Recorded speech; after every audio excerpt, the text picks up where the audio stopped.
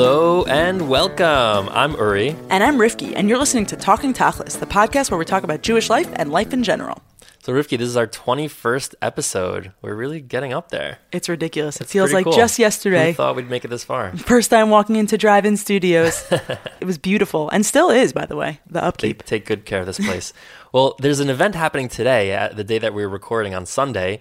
It's called the Woman Seder. I Are you know. familiar with it? I've been reading a lot about it. At first, I kind of laughed and then kind of rolled my eyes like a little bit too on the nose, a little too gimmicky. But I thought it'd be interesting. I thought it'd be really cool. And, more and more as they've done more advertising about it, basically it's similar to the Man Seder that happens at a lot of shuls that we've talked about and gotten a lot of feedback about.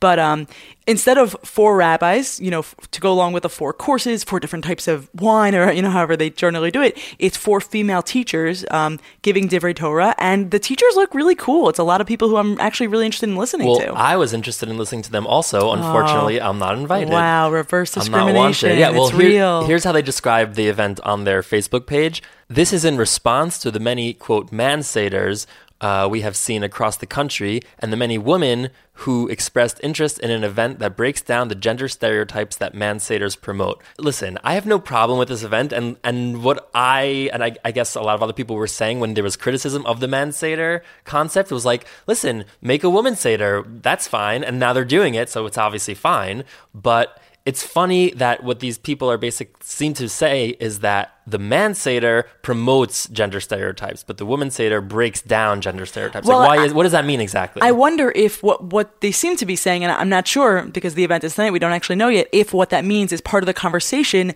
that happens at the Seder is going to be sort of discussing gender in the context of maybe Pesach, in the context of maybe having female or male only spaces. Like, I'm wondering how much that's going to be a part of the conversation. Like in the man Seder, they don't really seem to be discussing the fact that it's male only. It just happens to be a male only event. But I think for the female Seder, it seems like what they're trying to do, or are they calling it the woman Seder? Okay, so for the woman Seder, it seems like part of the discussion at the event is meant to be about gender and about gender only spaces, which I think makes it more conscious, and therefore it makes me a little bit more comfortable with it. Right. I mean, I have a bunch of thoughts about it. My main thought is just like, okay, great, live and let live, do your thing. I'm very curious to hear from maybe some insiders who are there how it goes. But honestly, I really would consider going. And if these people who are organizing it did really have a problem with the man seder because it was excluding women, why didn't they make this event for everybody? That would really be a contrast. I think to it's the man similar to seder. something like Barnard College, where they're saying, look, there are male-only spaces. We're going to create a female-only space in response. They're not going to create a co-ed space in response. What's the male equivalent of Barnard? Barnard was created in response to Columbia I know it was University being a male-only but it's not space. anymore. Right, it's not. But the reason women continue to flock to Barnard is because in general, right, the argument is, and you might roll your eyes at this, but that society is a space that is generally a male space in which women are included as well, but there is no space in which women feel like they are empowered and they are in control and they feel like they have a full autonomy of themselves and their own decisions, etc. Right. I think there is truth to that. I'm not saying I completely disagree with it. I just think it's interesting, and I think that having a women's seder and expressing it the way they are is also interesting, and I'm curious. It is to see interesting. how It's it pretty goes. cool. I mean, JOFA, the organizers, which is the Jewish Orthodox Feminist Alliance, one of the things they do is they create spaces for women, right? For women, by women. But they also create, the JOFA conference every few years is a co-ed space. It's co-ed, right? Yeah. Men are invited to that. Yeah. But I'm definitely interested to hear how the event goes this evening. Yeah. Another interesting thing that happened this past week was on Tuesday, it was Giving Day for Yeshiva University. So I'm a graduate of YU. Rifki, you went to Hopkins. Yeah, I was not, unfortunately, a student at Yeshiva University ever. But it's definitely a big part of your world and your life. I think that's fair to most say. people who have a modern Orthodox background and friend group, they have so many connections to YU they don't even realize. Right. So an interesting thing that they did to promote Giving Day, where they had a certain goal. I think it was, $3 million? I'm not sure. They had a certain goal of money that they wanted to raise within 24 hours, and they got a bunch of celebrities or semi-celebrities to do these short videos that they posted on Facebook to promote Giving Day. So let's play a couple of them. The first one I'm going to play is from Lin-Manuel Miranda, who actually has a pretty extensive history with YU. He received an honorary doctorate at my graduation, and his father is Was that when In the Heights was out? So he grew up in Washington Heights. His father is very involved in community politics, and his mother, I think, either teaches or at least taught at Einstein. Hello and happy 2018 Giving Day for Yeshiva University. Yeshiva are amazing neighbors here in Washington Heights, and they have programs that benefit not just the Washington Heights neighborhood, but all over New York. So I hope you find it in your heart to give today. So I like that one. I have certain mixed feelings about Lynn for another time. But first of all, if you watch the video, he's looking at the camera the whole time. He doesn't look like he's reading off a piece of paper. And his connection is personal. He grew up in Washington Heights, and he talks about the community connection, which is a real thing that YU really does contribute to the Washington Heights community, not just to the Jewish community or the students. And I thought that one was nice. So here's one from Chuck Schumer. Hi, it's Senator Chuck Schumer, and a hearty Asher Koyach to Yeshiva University on 2018 Giving Day. The great work that the students and faculty do to make our world a better place, it's great and inspiring. Continued success. Keep up the good work. Hatzlacha. Okay, so this one is he's a politician, and so he does connect to YU. Oh, that was so cute. If you watch the video, he's very clearly looking off screen, reading a piece of paper or whatever. Right, something his aide is holding up next to the camera. He has to throw in those words. He does that a lot. He did that at APAC also. I wasn't there, but I heard and I saw that he likes to throw in those Yiddish phrases or and it's not just the bageling. words. He has the accent down very well. He's Jewish. He has some kind of background. This one bothered me a little bit. I don't think he actually has anything to do with YU. I also don't really think he cares or believes in the mission of YU at all. That's my opinion or speculation. But I'm not sure do you think he knows the mission of YU? Right, he might not know it. That also I'd be willing to accept very quickly.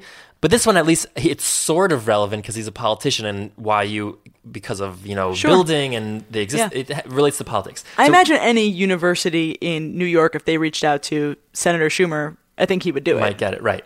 But it's then the question on that one is just if he's going to do it half-heartedly or clearly didn't even spend 30 seconds preparing, is it worth it or is it degrading to the Well, do you cause? mean is it worth it to YU? Yeah.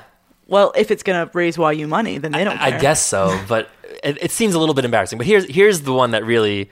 But there was a really cool one from comedian Ben Schwartz, who we're both a big fan of. Sure, Benny Schwa. I like that one a lot. I don't think he has anything to do with YU. I think it was a family connection, but his video was actually funny. He also grew up in Riverdale, so Fine, yes. So I'm not going to criticize that one. That one's off limits. But here's one from former New York Giant Tiki Barber. Hi, this is Tiki Barber, formerly of the New York Giants. When I think of hero, I think Yeshiva University. YU students, faculty, and alumni are doing heroic work, making the world a much better place. Join Yeshiva University on April 25th as it celebrates its 2018 Giving Day, and check out their hashtag YUHero Giving Day campaign at givingday.yu.edu. Okay, he has a great voice. Great voice, great delivery. He's looking at the camera the whole time. I'm sure he's reading something, but they positioned it in a way that he's looking in the same spot the whole time. But he says, when I think of hero, I think of Yeshiva University. Do you think that's possible? I don't know. My first thought was that he must be saying that kind of tongue-in-cheek. But I don't think so. Also, because why do you think Tiki Barber did this video? Okay, why is this something that from what I understand, I think all of these videos were through connections of one kind or another. Ben Schwartz, I think, was related to somebody high up in YU. Some of these might be I'm just guessing accountants or lawyers who are associated with these people who asked them for a favor. Wow. I know that's so playing into a stereotype, but I'm just going to say it anyway. Whatever it was connections. I don't think any of them were paid for these. And I think the simplest thing you could say is if they can get them and it could help even raise a little bit more money, why not? My problem with it, especially the Tiki Barber one, there's also one from Mariano Rivera, former New York Yankee pitcher. It's on the one hand, it's kind of cool to see these people and hear them saying the words Yeshiva University. Right. But what bothers me about it is the only reason these videos are being posted is because these people are celebrities. And we are in a celebrity culture where we almost look up to these celebrities. This is a football player. This is a baseball player. They have nothing to do with Yeshiva University, with the mission of Yeshiva University. And then they're saying, when I think of a hero, I think of YU. It seems so disingenuous, and it seems very superficial, and I know that that's our culture and our society, but I guess I would hope that Yeshiva University would hold itself to a slightly higher standard. I know that's like a little bit I think harsh. that's true. I think that's true. I mean, the reason that, let's say Rifki Stern, right? Why would I give to Yeshiva University? I would like to imagine the reason that I would give to Yeshiva University is because I believe in the mission. I believe in what they're trying to accomplish. So I think that Lin-Manuel Miranda kind of hinted to that in a certain way by saying that Yeshiva University gives back, right? I would like to see maybe an example or two.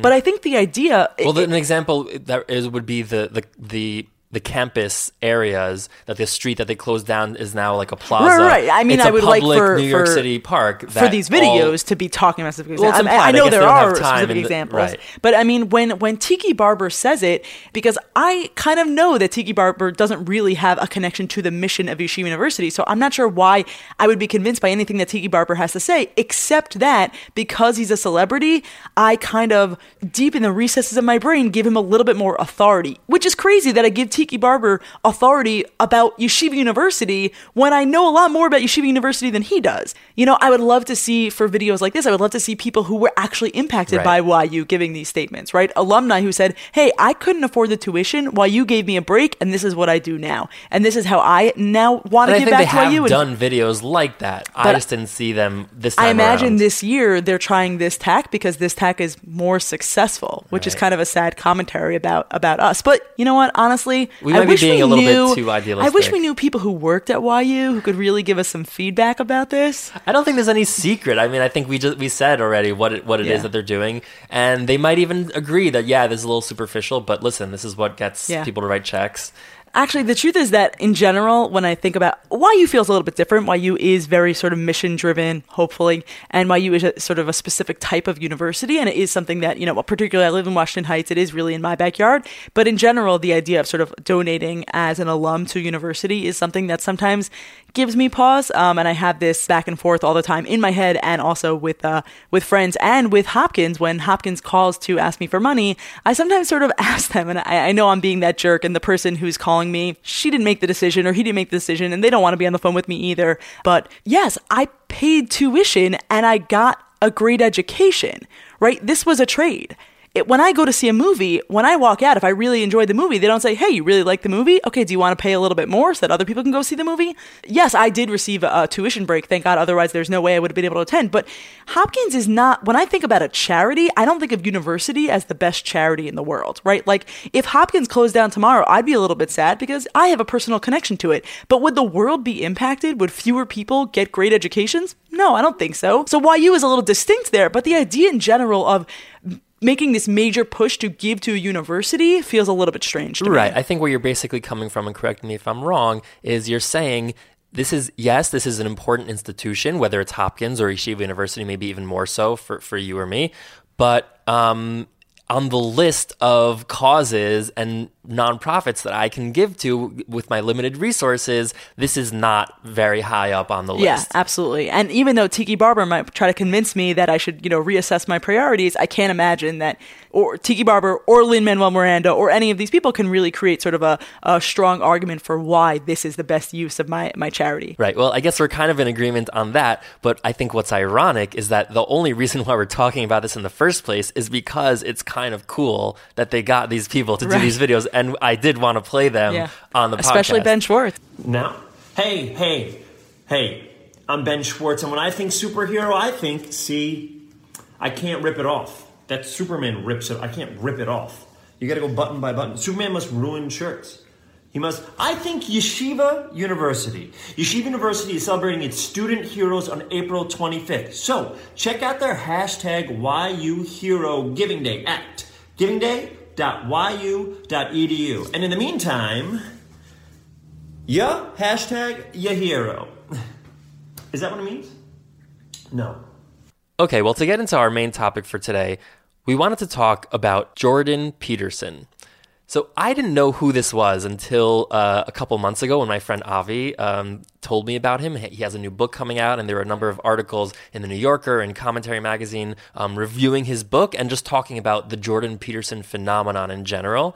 And so there's a short video from NBC News that kind of explains who he is. In a time of polarizing politics, Dr. Jordan Peterson refuses to be pigeonholed. You're not going to decide what words I'm going to use. In the past 2 years, the Canadian psychologist and academic has been adopted as a hero of the Donald Trump-loving alt-right. Diversity, inclusivity, equity, all of those things together in particular make up a very toxic brew. He takes direct aim at the far left and its effects on young men, whom he says have been hurt by a society that overvalues political correctness and pushes them away from traditional male roles. His new self-help book, 12 Rules for Life, is already a bestseller. Hundreds of thousands subscribe to his online lectures, his speeches regularly attract protests, I'm not arguing about your rights. and his new speaking tour is selling out. Feels like a movement, and I'm excited to be a part of it. I think he's dangerous because of the sorts of people that he enables. Journalist John Semley has criticized Peterson. Is there an ideological similarity between Jordan Peterson and Donald Trump and his followers? I would say fundamentally, yes. They both believe in this basic split of winners and losers, of hierarchies being natural. Peterson doesn't apologize for his mostly male audience and tells them not to apologize for their privilege, describing himself as a kind of father figure. Get your bloody act together, but I'm on your side. Using psychology, religion, and biology to justify the same inequality the left opposes. What you're saying, it just sounds a bit grim, doesn't it? No. No? No, it sounds a lot grim. It's not a bit grim. It's as grim as it gets. And it's that grim view that's made Peterson a target for his critics. Does any of it frighten or upset you? Yeah, all the time. Constantly. And an object of adoration to his ever-growing legion of fans. Matt Bradley, NBC News, Toronto. Okay, so I think that is a decent overview to get an idea or a taste of what he's about, but I actually think that video touched on a big aspect of the Jordan Peterson phenomenon that is important to be aware of, but the way they described it almost made it seem more intricate to who he is, which is the fact that a big part of his following are these alt-right Trump supporters. The way they tried to portray it in the video, and then a lot of other videos and articles that you can find online try to say it, is that he is almost responsible, if not for Trump's existence, then for the perpetuation of those kind of ideas and everything that goes along with that. And I think that's a very interesting thing to talk about. I mean, do you think he's responsible for that kind of thing? I don't think he's responsible, but I think the argument that I think I sort of relate to more is that a lot of people think that the Trump followers and people who sort of are this anti-PC world, they're just kind of self-involved and they're not so smart and they're looking for, they feel sort of emasculating, quote unquote, and they feel sort of like they don't have a place in the sort of power structure that they used to have.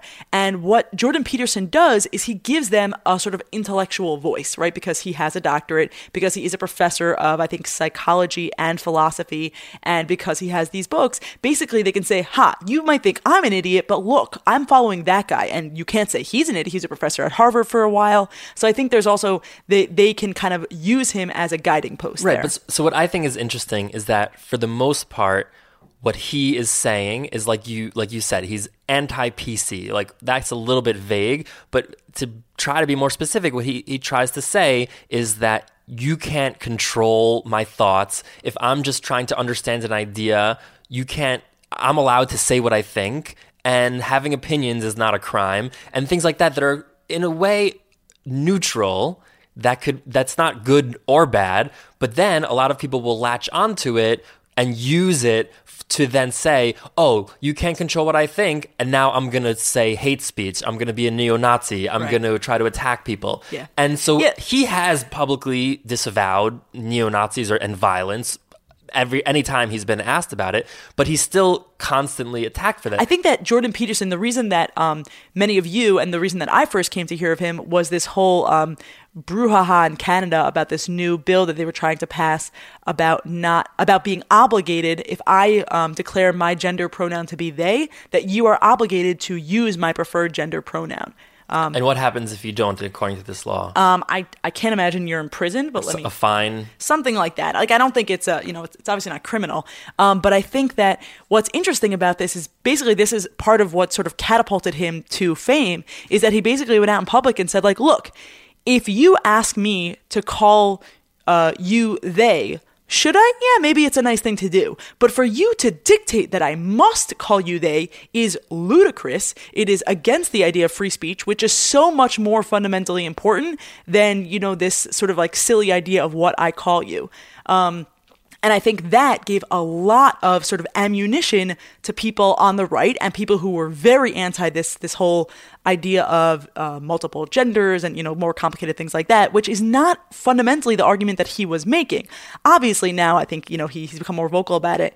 But I think it's really interesting that something like that free speech thing, right, which I feel pretty comfortable that he's right. The reason I should call you they if you request to be called they is because I have nice, good manners. I was raised well. So even whether I think it's ridiculous or not, which I personally, Rifki, might not think it's ridiculous, whether I think it's ridiculous or not, I'm going to do it. But the idea that I should be dictated to do it is a little bit ludicrous. I also do want us to acknowledge, even though I think this is a little bit obvious, neither of us are gay and neither of us are transgender. So both these things that we talk about, obviously we are trying to be sensitive and trying to be thoughtful, but this is not our lived experience, either of us.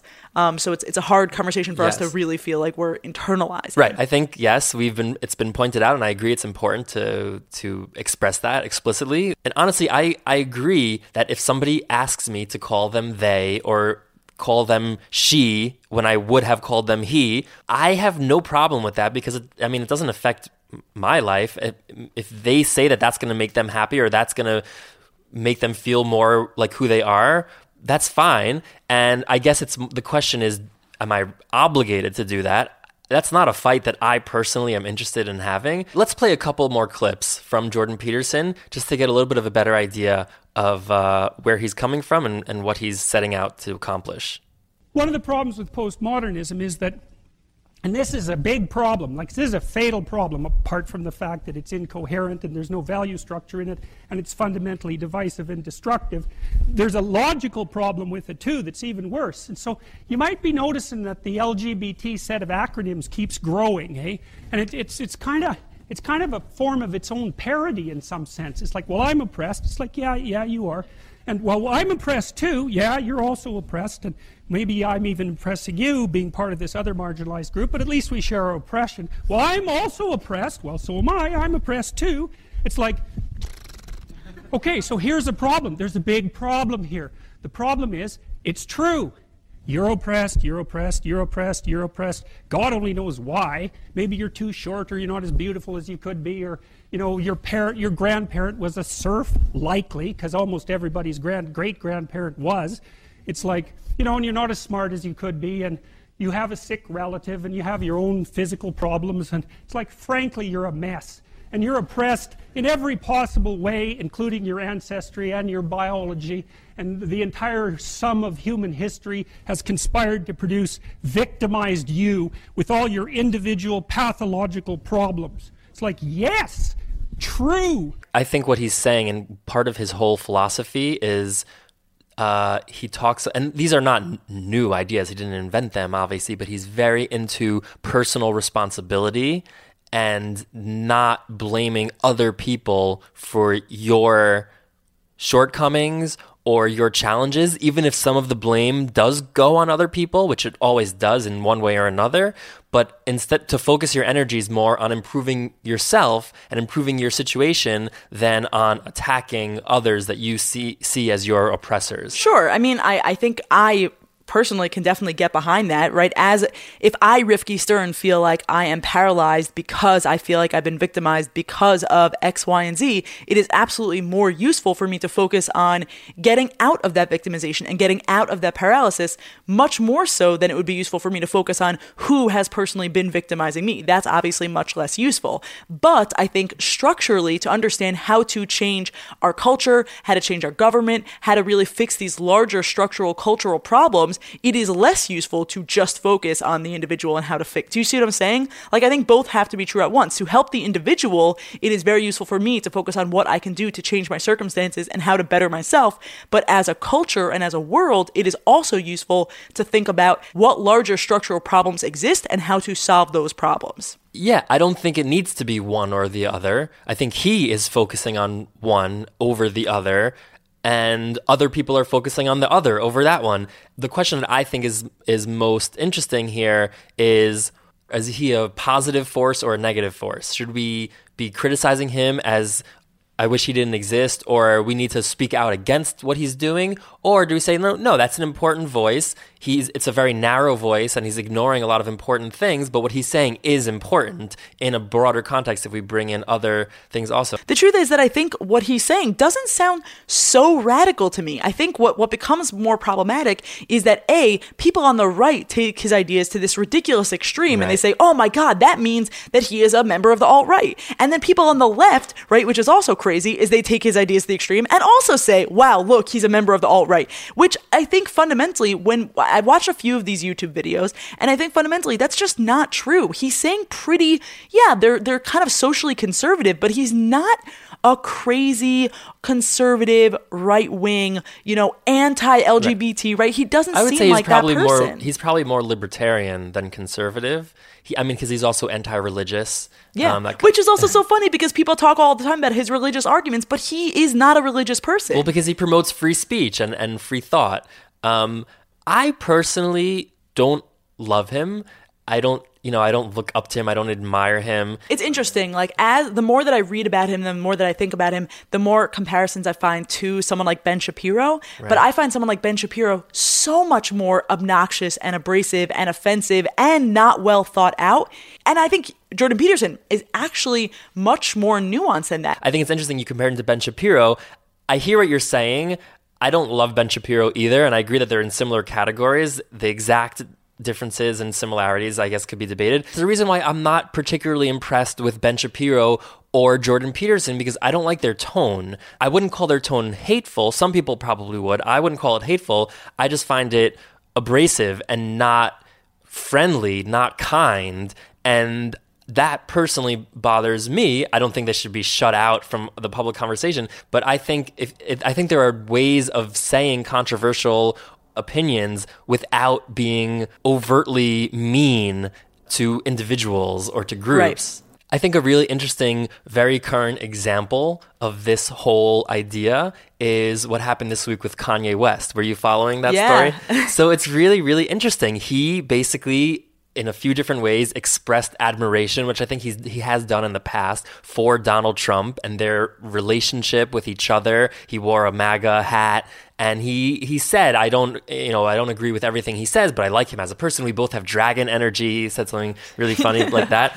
And people got really upset. A lot of African Americans were very upset. And it really comes down to this question of, does he have a right to have a personal view or opinion, even if that opinion upsets people? But again, also relates back to the Yeshiva University question of, why does it bother us so much that we don't like the way Kanye West thinks about Donald Trump? Why do I give any sort of authority to Kanye West and the way he thinks about Donald Trump more so than I give myself or question. You? Right. I think fundamentally, why we're so upset about Kanye West. Because he's the greatest artist of our generation. Exactly. That's why. I mean, I do think that Kanye West is incredibly brilliant and talented, but I weirdly give him authority in the realm of politics when I don't know why I should. Fair question. I think, on the scale of things, an artist and a musician who writes lyrics for a living is more in that world than an athlete Tiki Barber and who plays football University? When it comes to ideology and politics. But yes, obviously that's a fair question.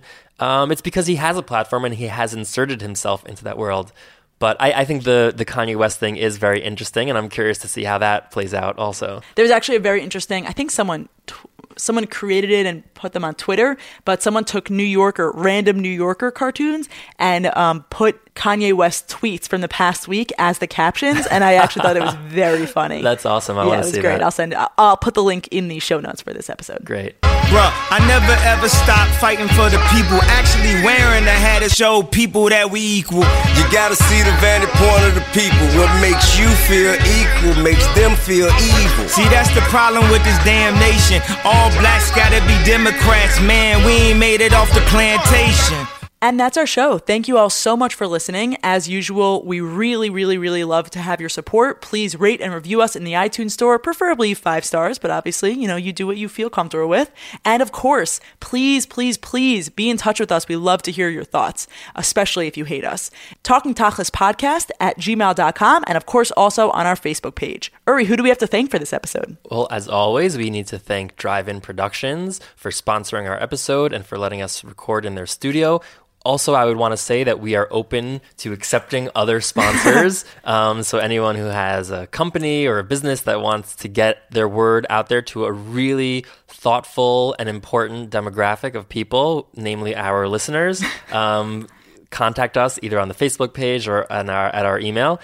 And we'd also like to thank Triple Threat Trio featuring Rage Brigade. They are the official band of Talking Tachlis, and they give us our theme song. All right, thanks everyone. Bye. Bye.